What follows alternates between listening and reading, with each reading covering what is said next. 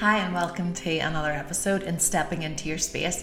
Today I am talking to Andrew Trimble. If you're into sport especially, you will know him from Ulster and Irish rugby. I've known him a long time, so it's really just a bundle of laughs, to be honest. He's always good fun. So you will also now know him as Cara Sport Tech, which is a scheduling communications platform, but it's good to just chat to him about faith, rugby, family, and challenges, just how to face challenges. I hope that you enjoy the episode.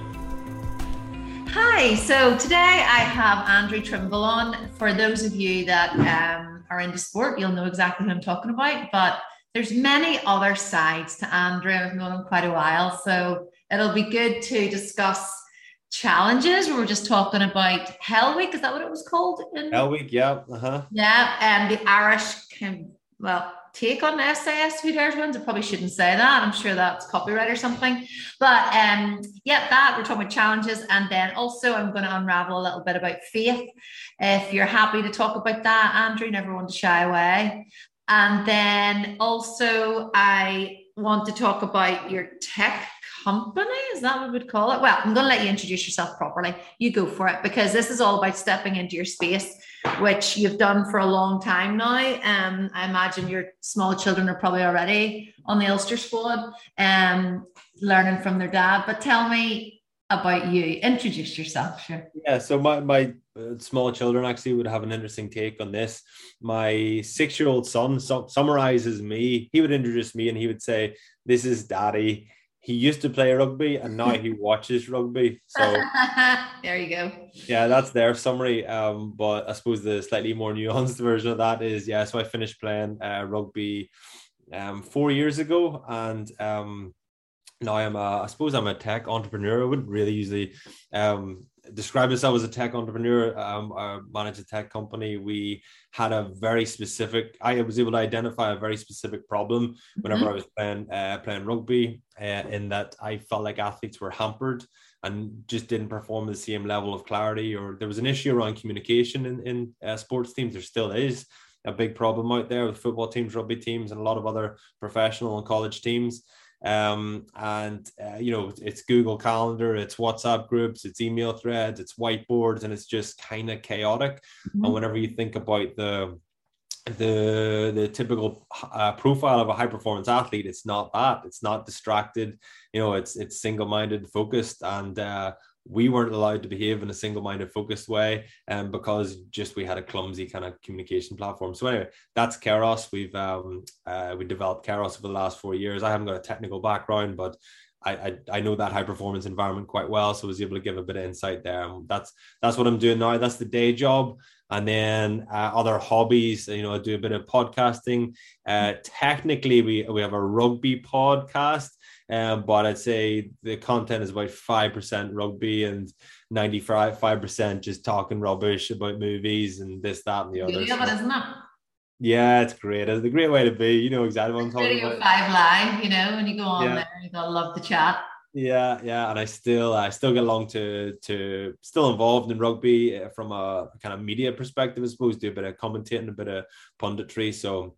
It's still a passion of mine. Still love watching rugby and stay connected there. So a few things keep me busy, and that's not even that's just me. And then 3 kids keeping me on my toes. Very, very busy with them. Great crack, but hectic around our house. So Jack's 6. Molly is, what day is it? Molly is 5 in 2 days. Okay. Kitty's 2. So she's only really tiny. The other thing is, I had your father-in-law here for a paint class. Oh, did you? Right, yes. He's quite good, isn't he? And I did not put 2 and 2 together until the very end. He was showing me paintings on his phone. And then I was like, that's Anna Trimble. That's Andrew Trimble. And I was like, oh, right. He was like, yeah, that's my daughter who got me this ticket. So that was cool. He's very good. Yeah. Well, I saw a couple of pictures, and he's done a couple of classes. So I've seen a couple of bits. I'm not sure which one was the one he did in your class. Flowers. He did a vase of flowers at mine. Yeah, that was really good. It was very well done. Obviously, the teacher, the leader. It must be teacher plus talent, but he's very talented, obviously. He is. Yeah. And then I was like, oh my goodness, Anna's fluent in French. All these things just made me really like excited to like He's see her. he's not fluent in I'm sure French. she is. I've also pronounced it Kairos. Kairos. Keros. I would go Keros. The K. Yeah. Well, you can tell me a little bit about that, about what it's been like to build that. And it's interesting you should say entrepreneur. So I've been labeled that before, and I'm similar. I don't really find that very comfortable. It doesn't sit like, because I guess entrepreneur, what would you say entrepreneur is? I like to think of it as someone who's like reinventing all the time, reinventing for growth. But I think a lot of people just stick it on like their Instagram handle now. I suppose the reason why I would maybe shy away from it a little bit is just because of our conservative Northern Ireland. It sounds a bit pretentious. It sounds like, oh, that's a French word. Have you not got any English words to describe what you do? So that's the only reason that I would shy away from it. Yeah, it definitely is. But I get it's, so you saw a niche, as you said there. So it's scheduling, isn't it? So it's all to do with like scheduling, communication, and it's all in the one place, isn't that right? Because is it an app yet? Is it an app? It's an app. It's a mobile app and a corresponding web app. So most of the admin and kind of organization would be done on the web app, and then the players just use the mobile app. It's too oversimplified to say they use the mobile app to find out where they're supposed to be. There's a lot of different departments who would typically speak different languages and use different platforms. So it just makes it a lot more straightforward for the athlete to know what the requirements are. Requirements as in athletic requirements and non-athletic requirements. Non-athletic as in the necessary evil of being a pro sports person, commercial engagements, community engagements, sponsors, photos, travel, operations, that sort of stuff that you just want to do, get it done, get out of the way, and then get back to playing rugby again. That's great. So that's another thing, so my podcast called How to Build a Creative Business.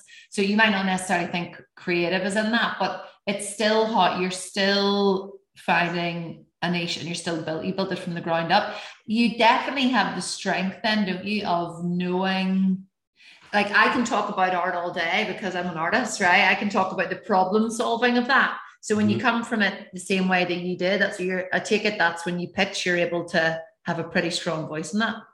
I think so. Yeah. I think for me in particular, there's a lot of guys, footballers, rugby players. There's a lot of athletes out there who they've just got an X factor, and they just know they're talented. They go out there and they just let their talent do the talking. Yeah. That's not the way I perform, and it's not the way most athletes perform. Being talented, and to the point we were talking about with Granda Patrick at the art class, being talented isn't enough. He had to go to an Ali McLaughlin art class. So I think sometimes you can just go out and let your talent do the talking. Sometimes you have to manage and you have to engineer a performance, and you have to. All athletes know themselves well. They know what makes them tick. They know what routine kind of gets the best out of themselves, and managing that. And I suppose just treating yourself like a product and giving it, nutrition, everything, sleep, even just, getting the reps in the gym, getting your athletic requirements, and then just your kind of psychological. And there's a lot of kind of sports psychology goes in now, and just finding out what your magic formula is, and then an app just to aid that and help that and allow any communication or any change of plans just be put in front of the athletes and just make it easier for them to thrive, I suppose. Well, and I'm not surprised that there's a bit of a fun, like, it seems quite fun, not fun, but that's not a boring app. That seems quite exciting. It's fun. It is fun. And it's a big strength of our app is making it really simple and make it really, really easy to engage with. Yeah. But it's actually very complicated to make something look simple. So there's a lot of work goes on in the background, and it has to be compelling. The athletes have to enjoy using the app. They have to enjoy engaging with it, and it has to be to allow them to be better than they would be otherwise ultimately. So but yeah. Are you there's like youth teams and stuff, isn't there, using it as well? So is it teams or is it individual? Like me, if I was pro gymnast, like am I in your target? No, it's team sports mainly. but we've had conversations with the European Ryder Cup team. So, golf is a team sport ultimately, because there's numerous different kind of inputs into tennis. Could be a team sport very easily, but it's really any mechanism where you've got a number of different departments or inputs into a performer. So youth sports is slightly different to what we're doing. We kind of target that, I suppose, elite or professional athletes. Yeah. Okay. Because if you join a youth team, if you want to play football recreationally, you do that to make friends and have the crack and have a bit of chat in the group chat. Elite professional athletes don't do it for that reason. They do it because they want to be the best. So actually minimizing the chat as much as possible and just give them really concise, succinct information is a lot more effective for elite athletes. I teach online as well. So I teach in person, like what your father-in-law was here for, but I have an online platform and it's called The Unintentional Artist. And I use this platform at the minute and it's breaking my heart. It's not very user-friendly. Well, it is. No one's complained to me yet, but it's not very easy for me to use. So we're constantly looking at apps, but I feel like I'd need investors before I start building my own app. There's obviously there's places now, even probably since you started, you can now, you sign up to an app and then you have your own folder essentially on that and you pay like quite a high monthly fee. How was that side of it, the construction, or did you have investors or what way? Yeah, we've taken in quite a bit of investment so far. And all of that's new to me. So I had to kind of learn a lot from scratch. And there's quite a lot of support in Northern Ireland, though. There's TechStart is a branch of InvestNI. So they do proof of concept loans, or not proof of concept grants. Okay. So there's two tiers of that. If you're successful with one, you can kind of roll this out. And if you prove that you've basically validated, right, this is something that we can, a market that we can capture, or a need a problem that's worth solving, then you get kind of the second tranche of that. And then I suppose you're at that stage, if you've got enough validation, then you can kind of get some investment and build a team and get some engineers. We've got a great team of engineers. We've got 5 engineers at the minute, really, really smart people. And maybe unlike a lot of engineers, our guys are a little bit slightly more social than a lot of guys, and we'd have them customer facing, and just got a great team, really good team, very, very clever. They're kind of future proofing our app with a lot of things that we're going to build on down the line and different bits of value that we can add to the team. So all of that stuff is new to me, new to us, and every day we're trying to learn how to do that as best as possible. But it's a steep learning curve coming from pro sport into that. I was going to just ask you about that. So not the same, okay, but I work a lot of nights at the minute, but I'm sitting at home with the laptop. I'm doing a lot of private teaching. We're back to like small groups, not the same, and I'm working a lot of weekends.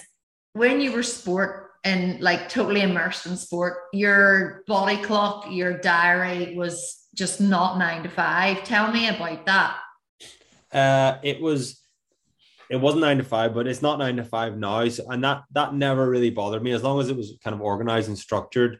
That was okay with me. But it was being told where to be all the time. That was whenever I found it frustrating. Not frustrating, because you get so used to it. And it's kind of culture shock whenever you come out of that, because you're going, well, who's going to tell me what time we're meeting today, or what I'm eating today, or what I'm doing, or I'm on the pitch at this time, seeing the physio after, I'm in the gym after that. You just get this schedule dictated to you, and that environment is necessary, but it also kind of stifles a little bit of creativity. I think just being on the treadmill the whole time. Whenever you if you win at the weekend, then you're straight into recovery mode, and then you're back into training the Monday morning. You do a review of what went well and what went badly at the weekend, and then you do a preview of what you're going to do in attack and defense for the following week.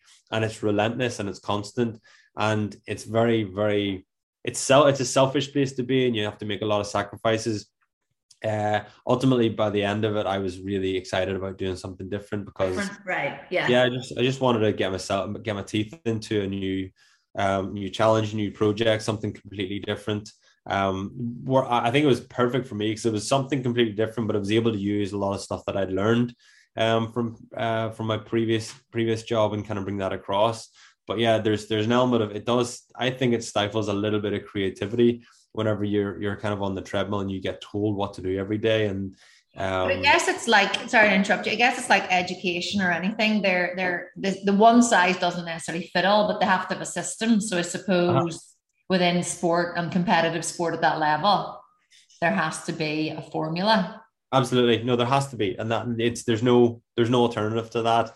And you have to buy into what the team's doing, and the team is more important than the individual. And you buy into that for years. And then after I did that for 12 years. And at the end of that, then I was keen, just to try something different, broaden my horizons, meet some different types of people. You're in a bubble. You only spend time with fellas in their 20s, athletic guys in their 20s who love rugby. And then you end up, you just spend 95% of your time with that demographic, probably a wee bit unhealthy. Yeah, you're like, there's a whole other world. Yeah, exactly. And then you start to realize there's a lot more going on out there, and there's a lot of stuff that could be very interesting and different to what you're used to. More so for the people that are listening who followed your journey in rugby, what was the highlight? It's kind of a question, but it's probably quite a good one to know the answer to. Yeah, two highlights, two kind of days. Meeting Anna off the pitch, obviously. Yeah. So yeah, on the pitch highlight, I suppose, was Paris 2014. We won the Six Nations, and it had been the first time we won the Grand Slam in 2009. But I wasn't really in the team. I was out of form, and but I played in 2014. I played really well, and it was just one of these seasons where everything kind of came together for me. And by that stage, I was kind of getting on a little bit. So I was a bit of a late starter. It took me a while to kind of realize what made me tick and what was important, and I got to grips with that, and then I got the best out of myself. But it was more for me, that was a brilliant moment to be a part of that, but it was more relief that I didn't let my career get away from me and not fulfill potential. So that was a big one. And then 2016 we played an exhibition game. It was a friendly ultimately against the All Blacks in Chicago. And the place was just packed with Irish people, absolutely loving their lives. And we beat the All Blacks for the first time ever in the history of Irish rugby. So to be a part of that, we beat the All Blacks twice more since. Yeah. But that'll always be the first day we beat them. And the fact that I was a part of that, and again shared that experience with some of the lads was very special. So those two highlights for me. So I talk a lot about on here like emotions and dealing with knowing yourself really well. Okay. It's like knowing yourself from your brain to your bones. The fact that you're able to articulate that the 2014 was something that was a real, like everything came together. Is that hindsight that you can look back at that? Or at the time were you like, I'm in my like whole flow of that, like this is working, or what, is that more reflection? Or when you were in it, were you like, this is my time? Because you were saying you were injured, you were saying 2009, because that's right. I remember being pregnant, seeing you 2011. You were playing Ireland then. Yeah, no, I was always there, but I felt like I wasn't quite fulfilling my potential. And it was 2014 was whenever I just kind of hit a bit of form, and I realized what kind of made me tick and what I needed to do to get to that level, and then managed to get my performance up at that level. And it felt more like I'd been in teams, like successful Ireland teams, Ulster teams in the past, but sometimes I felt like I was a bit of a passenger. Mm-hmm. Whereas in 2014, I felt like I was driving it. I was really a part of it, and I really deserved to be there. So it just felt different. It was in hindsight, but not like years later in hindsight. It was in hindsight as in the next day or that night. Yeah. I remember sitting down we got back and we were having a big kind of celebration, family and everybody coming down to Dublin, and we're having food and drinks, and there was a band and stuff there, and we were just having the crack. And I just went up to the room and sat down. And I just remember just getting this feeling of just such satisfaction. Just felt a relief, satisfaction. Just felt like I've done what I've been talking about doing for so long. I've been part of this moment. No one can ever take this away from me. And there'll be bigger days in Irish rugby. Mm-hmm. Like there'll be way more successful Irish rugby players, but for me, I just felt like I'll not finish playing rugby and feel like there was unfinished business. Yeah. At least I've accomplished this, and I'm very proud of this. And then having Anna there, and there were no wee ones at that stage, but just having Anna there to share that when I was down in Dublin, and just be a part of, a bunch of lads who had been kind of through a long process of building up to that was very, very special and very, very satisfying. Brilliant. And what about so I was telling you there about me training for a marathon, which I probably won't be able to do now because of injury, but after this 18-mile run, which is the longest run I've ever done, last week, you are on this high, and I went straight to work, so I had to get up early, do my 3 hours run or whatever, and I have a heart defect, so I have to run pretty slow. So I would love to be running at pace, but it's kind of slow and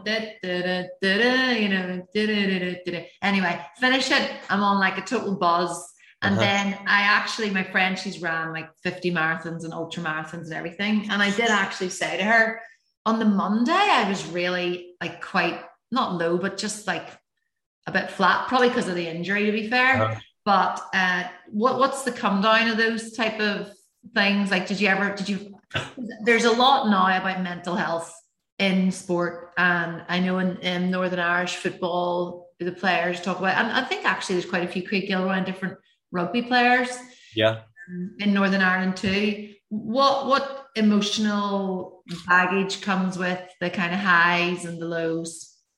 Yeah, I definitely think there is something to that. And Rugby Players Ireland have been very proactive with that. I was part of one of the early kind of Tackle Your Feelings is the name of the campaign. Okay, yes.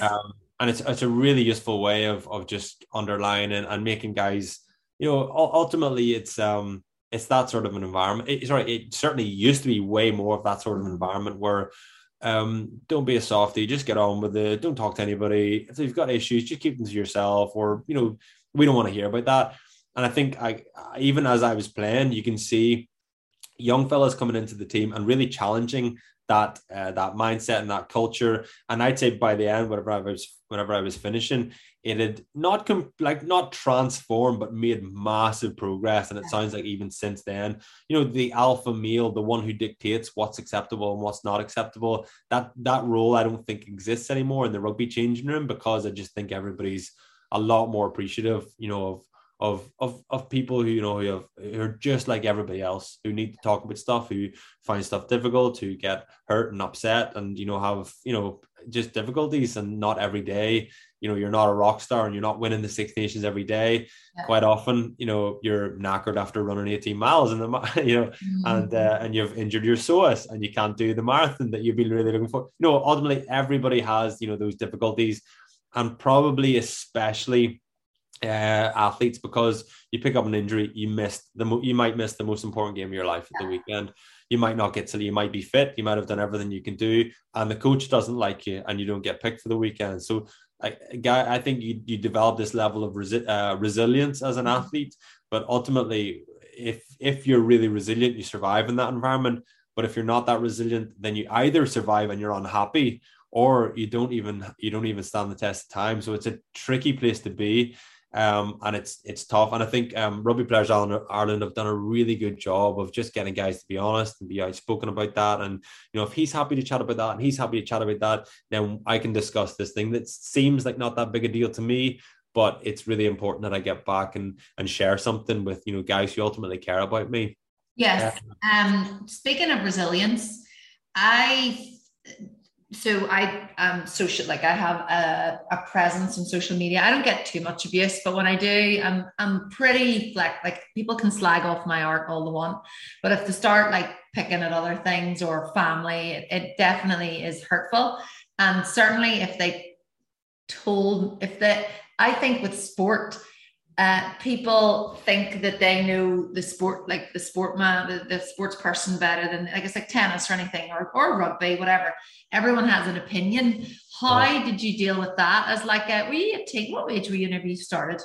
Yeah, too young to be dealing with that is the answer. Yeah, sorry to interrupt you, but that was even before. Like, if you think social media is only now, like at its complete like peak, it dictates even how you're talking about podcasts, like how we listen, how we watch, how we consume. Mm-hmm. Like back then, it would have been like, I guess, papers or people on the street. Northern Ireland's so small. Was it like that? Yeah, it's so back then it would have been there would be message boards. I wouldn't really Right. have come across them, like Ulster Rugby message boards by all the diehard fans. And I would have been always quite strategic about it. You'd get people who talk about this and they'd say, if you read it when you play well, you have to read it when you play badly. I don't agree at all. I only read it. I only ever go on to find out what people think about my performance if I know I've played really well. Yeah. Because I'm looking after myself. I need to feel good. So personally off the pitch, I want to feel good. I want to feel happy. I want to feel satisfied and feel popular and feel good, But even in terms of trying to manage my performance, if I go on the pitch not feeling good, I'm not going to play well. So I want to feel good. I want to fill my head with positive. I want everybody to think I'm a total rock star, capable of doing it. So I would never go anywhere near Twitter, anything if I hadn't played well. Well, and that you're already dealing with your own, it's that thing of like trying to say to someone, like I would mentor as well, and you're already dealing with the fact that it wasn't your best, so you're already dealing with your internal voices. So then to see anything else, you're like, why would you do that to yourself?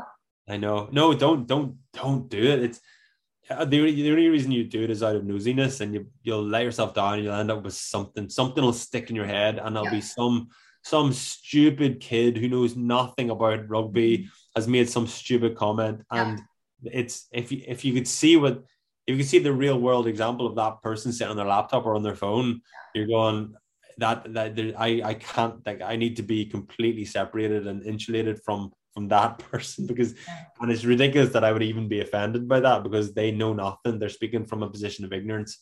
Even if they're speaking from a position of knowledge, which happens as well, it doesn't matter, because they don't know anything that I don't know about my performance. If you're honest and you're kind of if you're kind of self-aware, I suppose, of what your performance is like. Yeah, it is a bit of a scary world. The best for me was not to do with my work or anything, but I had COVID before the vaccinations, and it was like picked up by it was like, I don't know, it was one global channel, but it was on like 26 different channels and blah, blah. And I thought, oh, everyone's going to wish me well and like hope that I'm not dying from COVID, because my heart thing was so bad. But instead it was just people absolutely horrendous were like, she thinks that she had the flu. Has she ever had the flu? What an F in this, blah, blah, blah. And anyway, my cousin is a scientist, or she's like a biomedical scientist. So she got into like a full argument, and I had to say to her, please, like, you're not arguing with people who are rational. Like, majority of people that comment on those forums, or who, like, people have no filter anyway. They don't know what they're saying, but yeah. Well, I thought you were going to say, at this, like before, maybe this time last year and a half ago, it was a bit of a witch hunt. If you got COVID, it's because you're on. Yes. What's she been up to? I was a leper. Yeah. And we were the first ones to. Michael and I both got it, and it was terrible. And people who I hadn't even seen in person were messaging me and saying, I've just got a ping on my app. I think I maybe left something to your house. Like, I wasn't like at the door, like you don't get COVID through that. Just sneezing, getting ready to sneeze. Someone think I was blowing out the window. Yeah.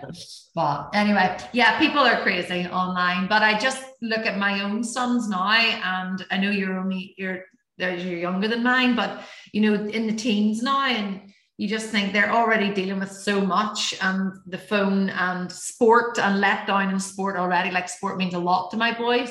So I'm trying to like manage how they process not being picked or things change, it is. So for you to then be in like on headlines of that, I just think it would have been, I'm sure your mum, you really realize who your best mates and your family are, don't you? Yeah, absolutely. A long way time for you, but yeah. And my mom she was never that worried. If I didn't play well, she didn't care. Like, it didn't make a difference to her. She just was always so stressed that I was going to hurt myself. And anybody who would see her in the stand, she was behaving really weirdly, but she couldn't watch. She had to go to attend to support me, but she found it really difficult. It was 12 years of her really digging deep and doing what she felt, trying to be as supportive as possible, but she hated it because she was always so worried about her wee fella. You know, You're the only boy. Are you the baby as well? And there's 4 of you, is that right? Or 2, 3 sisters? 3 of us. I got 2 older sisters. Yeah. Right. Okay. So yeah, she was just so worried about her wee. But my dad would have been different. Like he wouldn't have cared as much about my physical safety, let's say. Yeah. But he would have just been more disappointed from a rugby perspective if I hadn't played well, or if I had got criticism, probably. What about the Hell Week?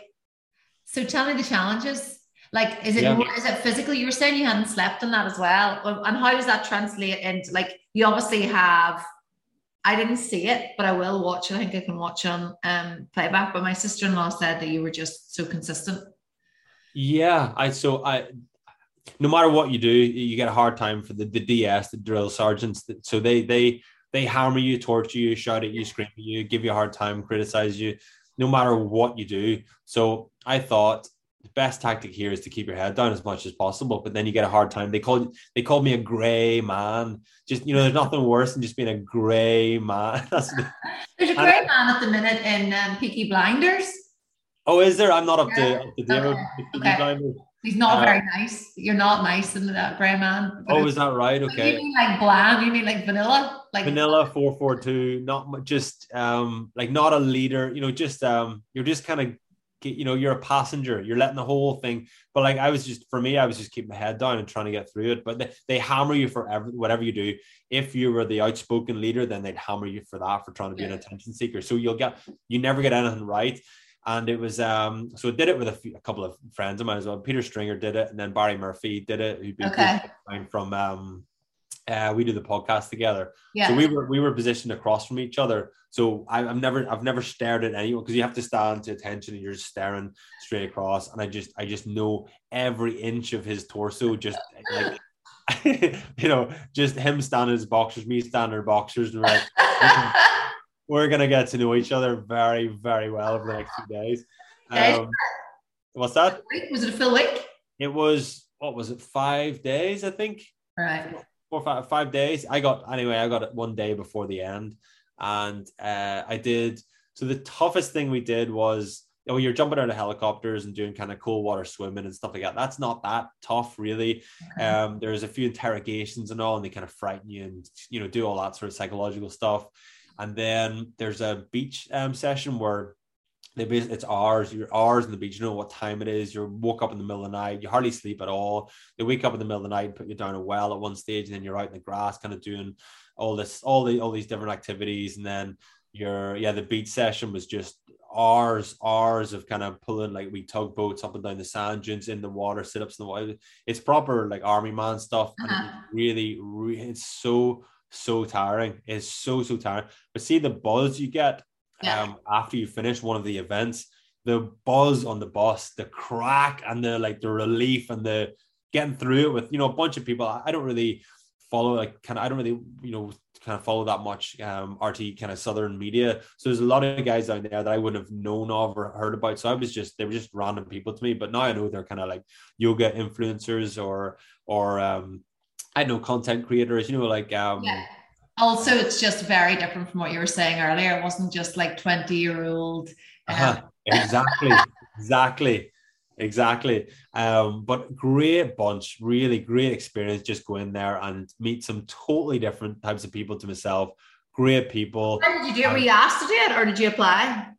No, I was asked to do it. Cool. And then myself and Barry kind of went back and forth, and then I said to Barry, I'll do it if you do it. And he was like, right, okay, we'll do it. It'll give us something to talk about anyway. Yeah. And then one of the hardest, we got one of the hardest things that we got through in the Friday night was it was a simulated kidnapping. They put your bag over your head. This is what she told me. So the torture and all as well, in the ears, like baby crying and stuff. Oh, I didn't make that. That was on the last day. No, I didn't make that. But yeah, so that looked pretty miserable. But you've no idea you're in the dark and all that. Horrible. But we got, you know, kind of cable tied to the floor, and then they start flooding the room.